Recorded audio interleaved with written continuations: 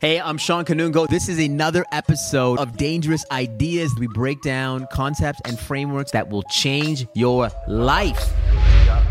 Hey, everybody, another episode of Dangerous Ideas. Dangerous Ideas is a podcast where we break down concepts and frameworks that will change your life, change your career, change your business, but most importantly, change your life. My name is Sean Kanungo. I'm an innovation strategist and author. And in this podcast, what we do is we're trying to like break down these concepts, mostly from me. But to be honest with you, sometimes we do these solo podcasts where I actually take podcasts from other leaders and elites and people that are in the culture and see what they say, so that I can sort of create my narrative and put my spin on what they're saying. These are some of my favorite podcasts. We got a lot of feedback with the last solo pod that we did. So super excited about bringing some more dangerous ideas to the table today. And hey, by the way, a lot of people have been talking about, Sean, like, you have a great setup, but you're holding the mics. You got a great setup on holding the mics.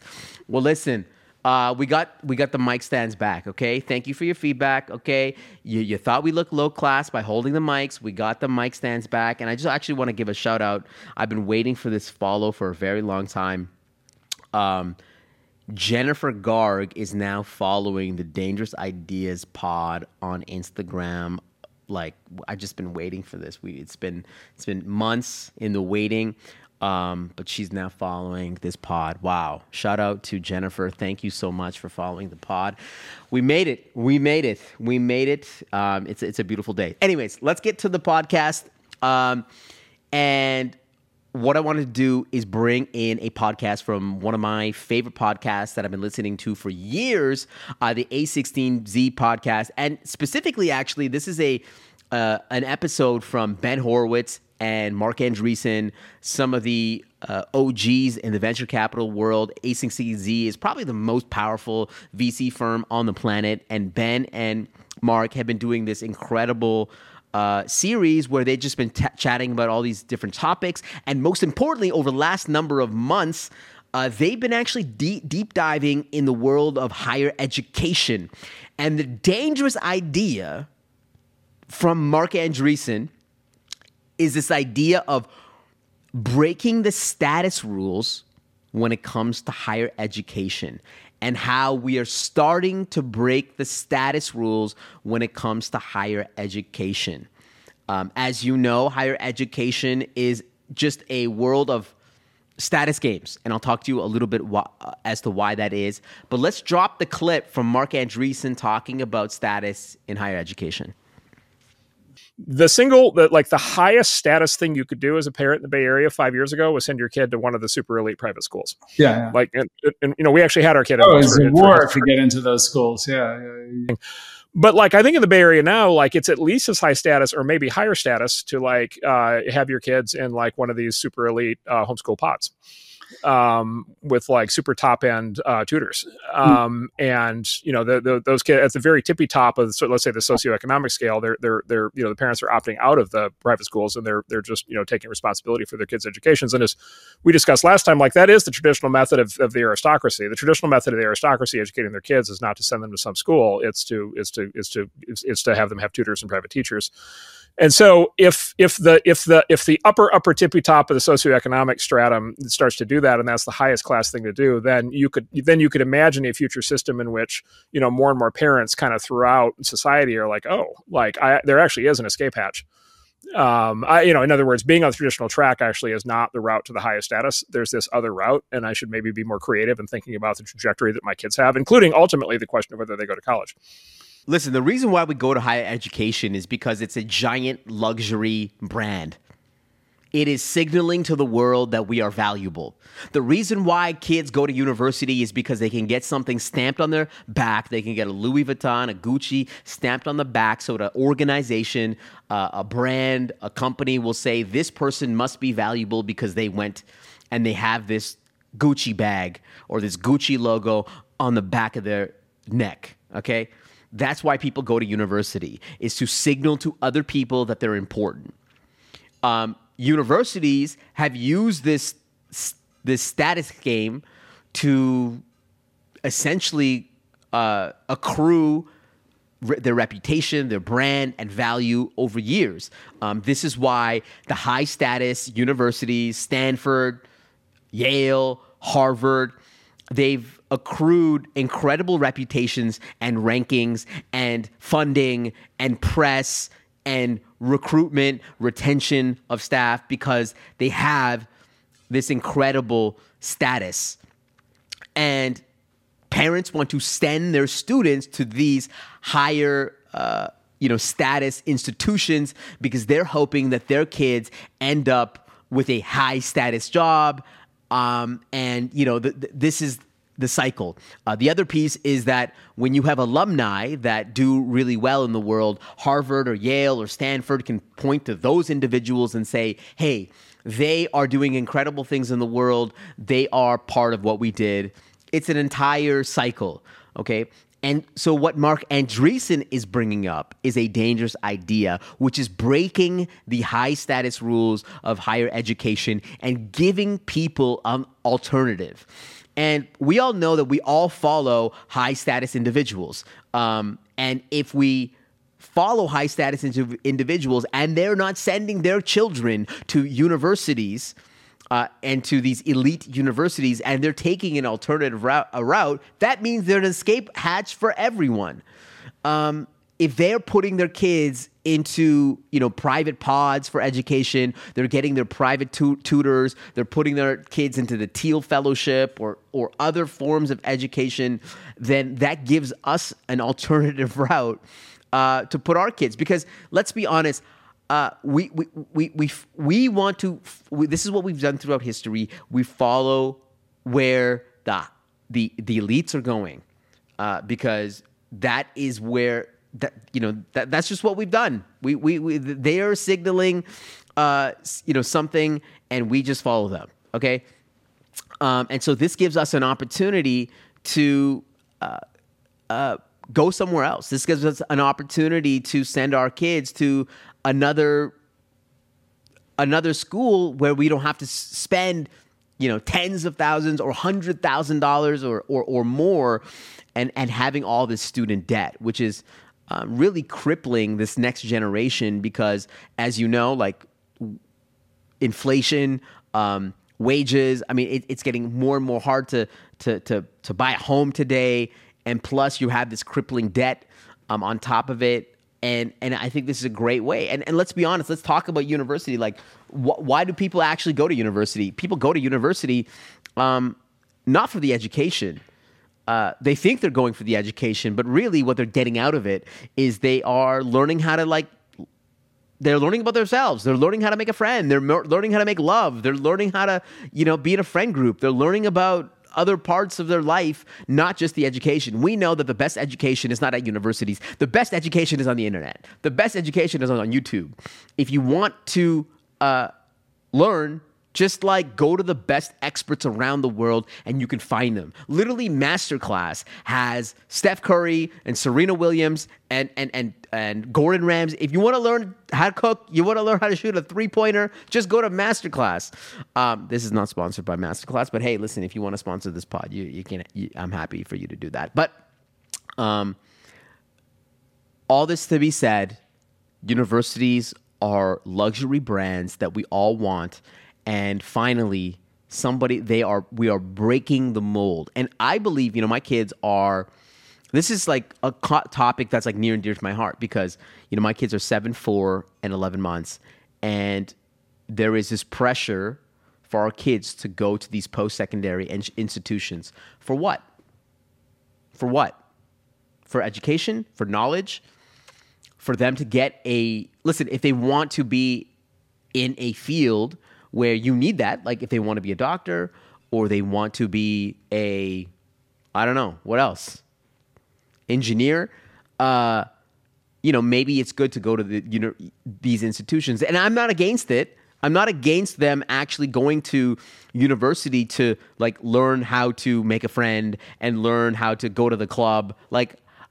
I'm not opposed to that. And that's why I'm still in favor of our kids going to university. But if there's an alternative route where they can still get that socialization and this opportunity to meet other people and to learn from each other. If there's an alternative route for that, like I'm more than happy to putting my kids into that, because I know that the best education is not in school. It's on the internet.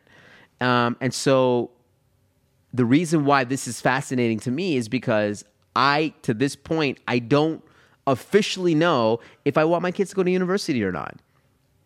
So, dangerous idea, breaking this high status rule when it comes to these elite institutions. I love this dangerous idea. Okay, so the next dangerous idea is from two thinkers, entrepreneurs, tech enthusiasts, Aarti and Sriram. They have this really great podcast on their own, but they were actually on another podcast called Moment of Zen. By the way, these are episodes that not tens of thousands of people are watching. Very few people are watching this. And I'm picking out these really narrow pieces from these podcasts, things that are super interesting to me. And so this is Aarti and Sriram on the Moment of Zen podcast talking about the idea of low culture people and high culture people. And I just thought that this was the most fascinating insight, something that we've been talking about on the pod as well. But I want to break it down here. This is Sriram and Aarti. And what usually fascinates me is something crosses over from one world to the other. So, for example, I think Kim Kardashian is super interesting in this respect, because Kim Kardashian came from the world of reality television and social media, which historically, was not a place you associate with high fashion. But if you look at, Kim, and she's been amazing at, what she's done, how she's branded herself and her whole family, right? They're no high culture. Think everything from being a well-known activist to, running really large enterprises to not just Kendall, everybody. So that's, I think, a super interesting transition. The other example, so I think I pay attention when somebody goes from sort of mass market product to kind of elite approval, because I don't think it happens too often. Well, but isn't that just another example of attention, right? Like Kim Kardashian, her business, her product, her power is all from attention. It's not like she owns factories and all this other kind of stuff. It's just the fact that she has an Instagram account with 200 million people following it. It's just purely based on attention.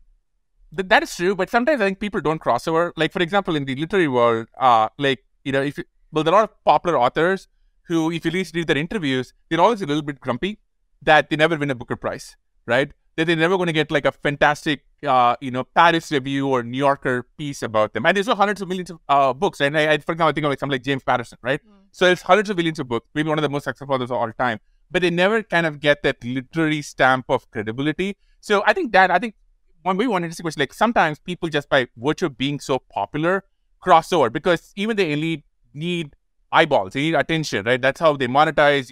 You need to bring in the young audiences. That's really a factor, but sometimes they don't. And I think it's worth studying why. I think you're trying to say not all attention is the same. Maybe. Some attention is high class, high culture. Some attention is low culture. And, you just cater to one cohort versus the other. And if they're able to transcend that boundary, then it becomes really interesting. I also think the other interesting phenomenon, by the way, is I'm meeting folks in both worlds. I found they're often jealous of the others.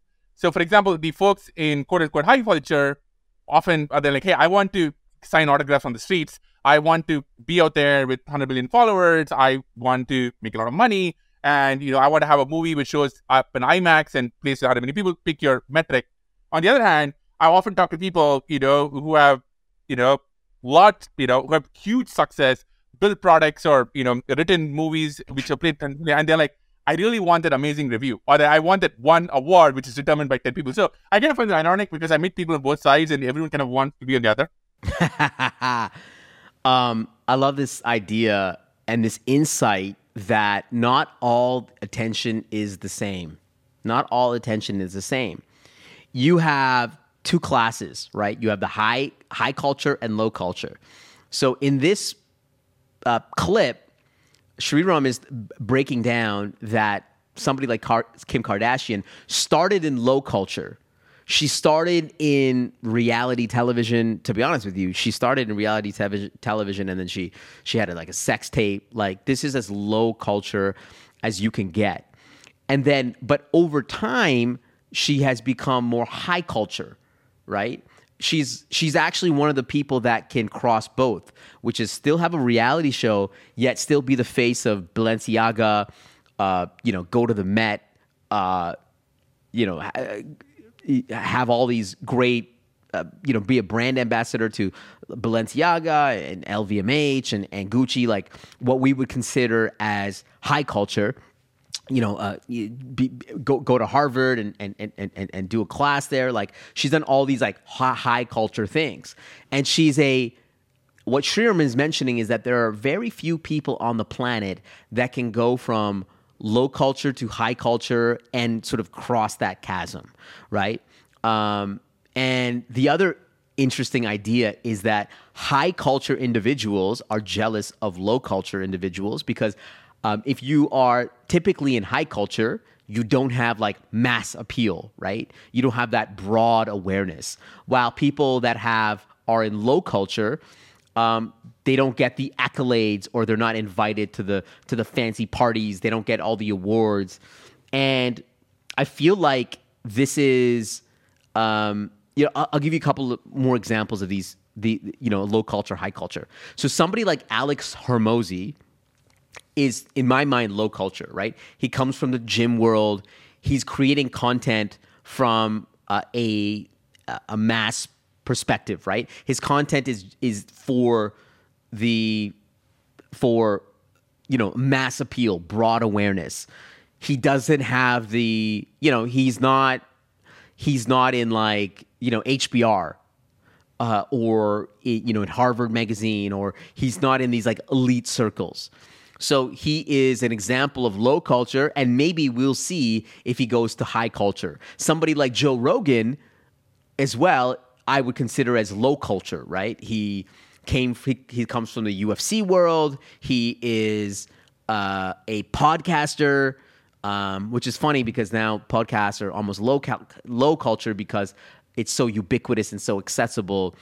And he's considered, I would say, low culture because for his mass appeal. And maybe at one point he could be high culture, right? Somebody who's crossed that chasm as well is somebody who's Emma Chamberlain, who is low culture. She's like creating YouTube videos, but she could be at the Met, right? And she's somebody that is crossing the boundaries just like Kim Kardashian as low culture and high culture. Somebody who's like very high culture would be like somebody like Timothy Chalamet, right? Very high culture, doesn't have like mass appeal. Most people don't know who Timothy Chalamet is, but Timothy Chalamet will get like an Oscars nomination, right? You see this battle between low culture and high culture at the Oscars. Back in the day, like a movie like from the Avengers or the Marvel Universe would never get an Oscar nomination. But now because it's low culture. It's like superhero movie. It's not like a highfalutin like drama. But now you're starting to see movies like Barbie, for example. I mean, it wasn't the best movie in the world. It's a mass appeal, low culture movie. But now you're seeing it, getting an Oscar nomination, which is considered high culture. And so you're starting to see some of these high culture platforms really embrace low culture. This is why you're seeing, high culture brands like LVMH embrace streetwear, and their creative designer for men is Pharrell, right? And Pharrell is another example of somebody that has gone from low culture to high culture. Hip hop, probably considered low culture because of its mass appeal. Pharrell is now he's of the elite of elite when it comes to high culture. So it's just like really interesting. And if I think about myself, I would consider myself more in the high culture realm because I go to these, I'm invited to these keynotes. I'm working with all these big brands, but I would love, I am jealous of low culture. I am jealous of people that have incredible intention, like Hormozi and these individuals that are garnering mass appeal. Like, I would love that too. And so this is what Sriram is mentioning, is that people of low culture are jealous of people in the elite circles, and the elite culture is jealous of people in low culture. So I want to be more that. I mean, that's why I'm doing this pod. I want to be more low culture. But I guess the topics that I'm like coming up with, which is around this topic, which is a really niche topic around low culture and high culture and status, is not really a low culture thing. Do you know what I mean?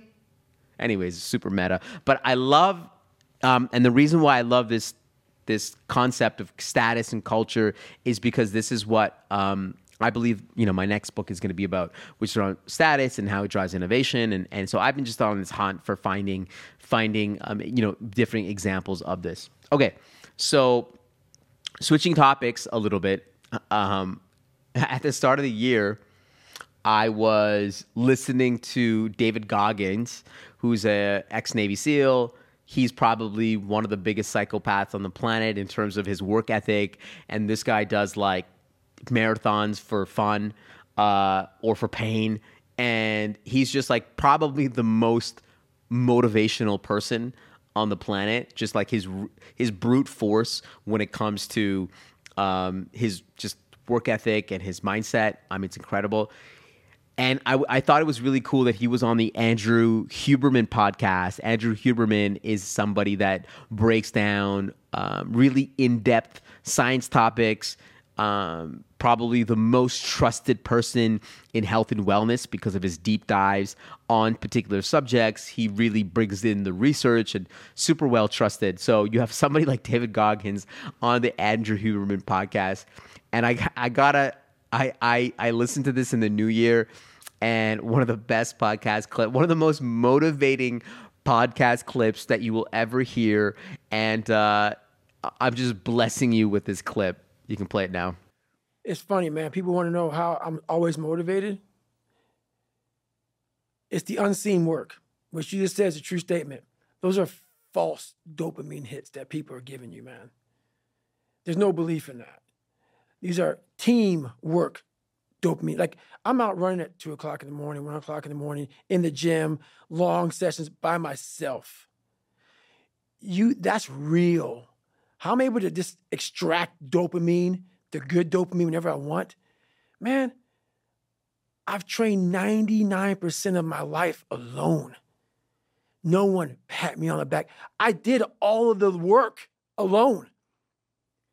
And while I'm still hard on myself, I know what I did.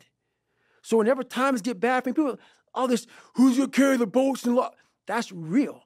I hate that people know me for that guy, because that guy is not every fucking day. Like, when they see me, they want that energy. That's not me every day. I can extract it immediately when I need to, because when you train alone, and I lived alone for so many years in this misery, and you're able to get out of it by yourself, I can take myself to such a level of real passion and purpose. And like, the feeling I get is something I can't even explain by myself. I don't need anyone. That's why people come to me to motivate them. No one can motivate me. I have a resume full of fucking motivation that whenever I'm down, I'm like, oh, hang on, motherfucker. Oh, you know the truth. You know the truth. You know the darkness of the fucking dungeons and the fucking demons that fly. You know. And then from there, it's like, okay, you were there. You know this. There was no one there to pick up the rucksack, to pick up the boat, to pick up the log, to go in there. It was you. It was you. There was no pat on the fucking back at 300, at 275, at 250, at 220. No, that was you. So those things that come out of me, that extract from me in the darkness, people are looking for that pat on the back. Where is it? Oh, I don't need it. Because what I've done is, in the fucking unseen work, I built Frankenstein. So whenever shit gets nasty, David Goggins goes, you had nobody anyway, motherfucker. So see how I'm talking myself right now? That's me. That shit fires me the fuck up. That shit makes me fucking nuts. You had nobody anyway, motherfucker. Look around you. There was no fucking team. It was you. There was no weight loss program or Mom and dad waking you up saying you can do it, you can be better, trying to build belief. You built belief when you had nothing. Rock bottom. You did that. So as times get hard for me, the truth comes out. And my truth is powerful as fuck. It's real. It's tangible. I feel it. It comes out of my brain as I speak about it. I'm reliving every single dark moment of my life to be here.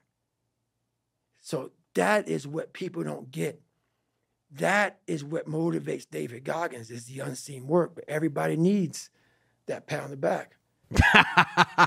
Listen, replay that just every morning. Just replay that every single morning. Just absolutely raw and incredible insight. A complete dangerous idea that you should just be motivated by your own unseen work. And what David Goggins does really well is that he goes into the depths of his pain, and then that is like the source of his motivation. He's like, he doesn't need any motivation. He's already built the motivation over years. He just goes in his bag, and just all those times that he's struggled, all those times that he's been in the darkness where he's faced uncertainty, when he's like picking up the logs, he's like, you know, no sleep. Like he pulls from that, and that becomes his motivation. It's like, I did that. I remember doing that. And I think that's a really great reminder that sometimes like we need the motivation when in reality we already have it. And so, an amazing clip, and something that I wish I'm gonna play over and over again, and just remind myself that, listen, I've gone through some tough times. I've gone through some really painful periods of my life, and seeing how I can bring what I did during those times when no one else was looking for my own motivation. It's like, wait a minute, this is tough, but like I've been here before. And so I just believe that, yeah, you can play David Goggins as your motivation, and actually somebody should just make just some music behind that and just play it, because it's absolutely incredible. So David Goggins, probably one of my favorite clips. All right. This clip is something that I think I rewatched about 10 times when I first heard it. This is like at the end of a Stephen A. Smith solo podcast. He's literally like in the 50th minute, and he's talking about how his ambition. So if you don't know who Stephen A. Smith is probably one of the most influential sports broadcasters on the planet. He is the leader, the most viewed sports broadcaster on the planet. He works for ESPN. But what's been interesting is that he's been building his own brand, his own personal brand on his own channel. This is something that I've talked about on previous podcasts. And this clip is something that I've watched about 10 times.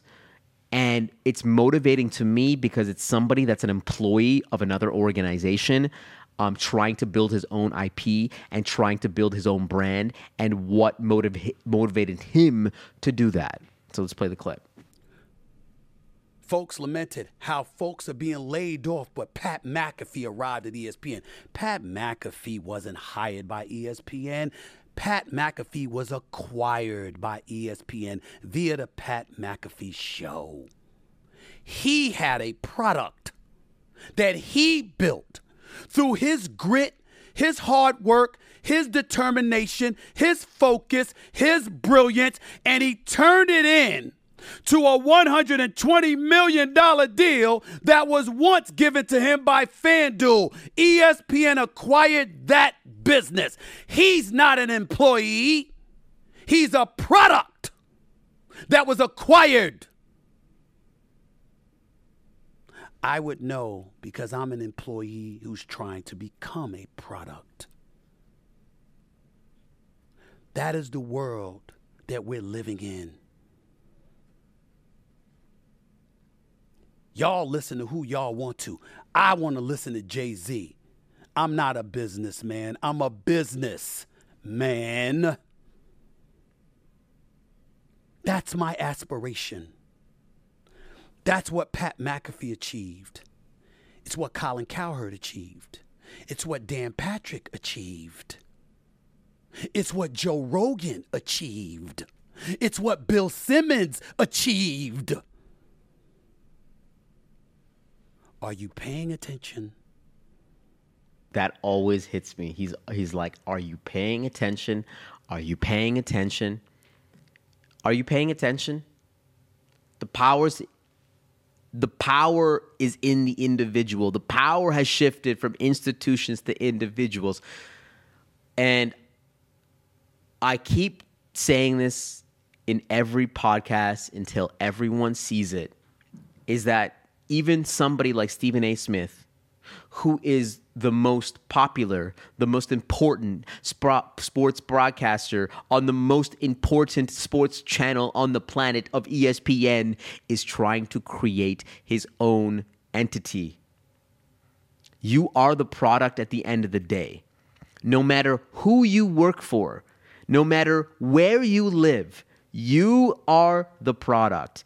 His inspiration is somebody like Pat McAfee, who ESPN bought for like $80 to $100 million to basically license his own show. Pat McAfee is an NFL analyst he used to be a punter. He started his own show.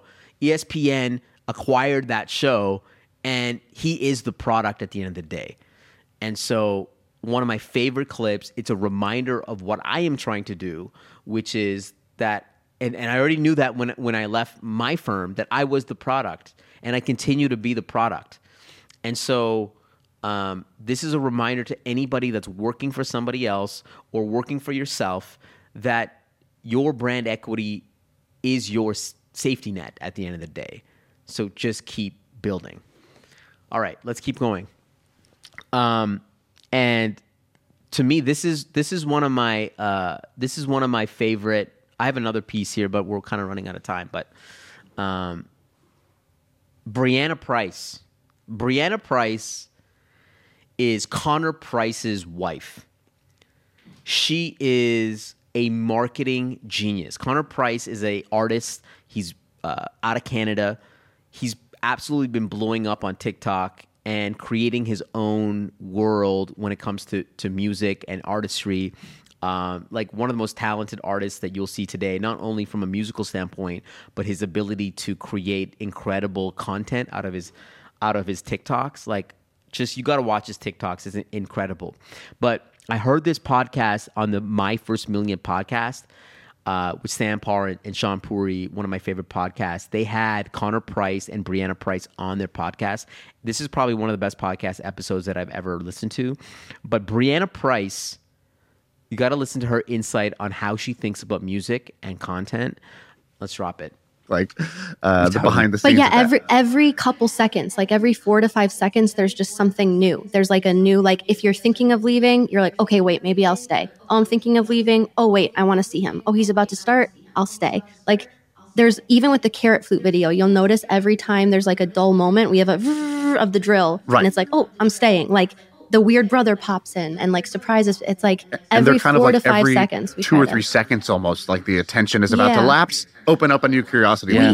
We even do that with the music creation. So if Connor's writing a verse and the flow is the same for too long, I'll be like, that's not contentable. I need you to switch your flow up faster so that there can be a new moment where the beat drops and the producer goes, yeah. Like, yeah, once we started seeing how well the content was doing for the music, I started approaching my creative process with writing the music, thinking about what the content would be. And a lot of times the content would come first. So I would think, that whole carrot flute video did so well. And then we started thinking, what other weird instruments could we use? And then we would think of a weird instrument like a xylophone. And then we made a xylophone beat. Oh, or one we wanted to do one where the fire alarm goes off mid-recording session. But he's like, wait, stay. That sounds sick. And then they bring out the beat pad and make a song. We rap over a fire alarm. Yeah. So a lot of times we would think of the content first and then make the song. Was there like a revenue number in mind that you guys need to have in order to make this a full-time job? Yeah, my dream was like, I want to make $10,000 a month from this. I'm like, if we can make $10,000 a month, I'll be like the happiest person in the world. And I don't know if you guys know how it works, but it's roughly, there's a lot of variables, but on average, 1 million streams is around $4,000 USD on Spotify. And we're averaging like 60 million streams a month right now across our so catalog. Things are just pretty crazy. And I don't think most people know that there's that potential, because in music, you hear there's no money in streaming. But I'm like, that's because labels own 80% of your songs. But if you own your songs, there's a shit ton of money in streaming. And I kind of want to just bring awareness to that. Yeah. Brianna Price is the GOAT. I mean, Connor Price is great, but Brianna Price is the GOAT. I actually messaged Brianna Price. I GDM'd her, and I just thanked her because her insights on marketing and content were so incredible. And she's the GOAT. She's the GOAT. And what I found really remarkable about this dangerous idea is that they are looking at content in reverse. So Connor Price is a musician, and most musicians, they create a song, and they're like, okay, how do we promote this song, and how do we create content out of this song? Like, how do we create most artists would be like, how do we create a music video? Or like, how do we create a TikTok? How do we create a video out of this particular song? But they are looking at this in reverse. They're saying, how do we put out a really compelling piece of content? And then that should inform how we make our music. Do you see what they're doing? They're literally reversing how we think about the entire model. And I think this is incredibly inspiring. Saying, even thinking about, other parts of your life. Like, how could you reverse engineer it and think about it the other way around?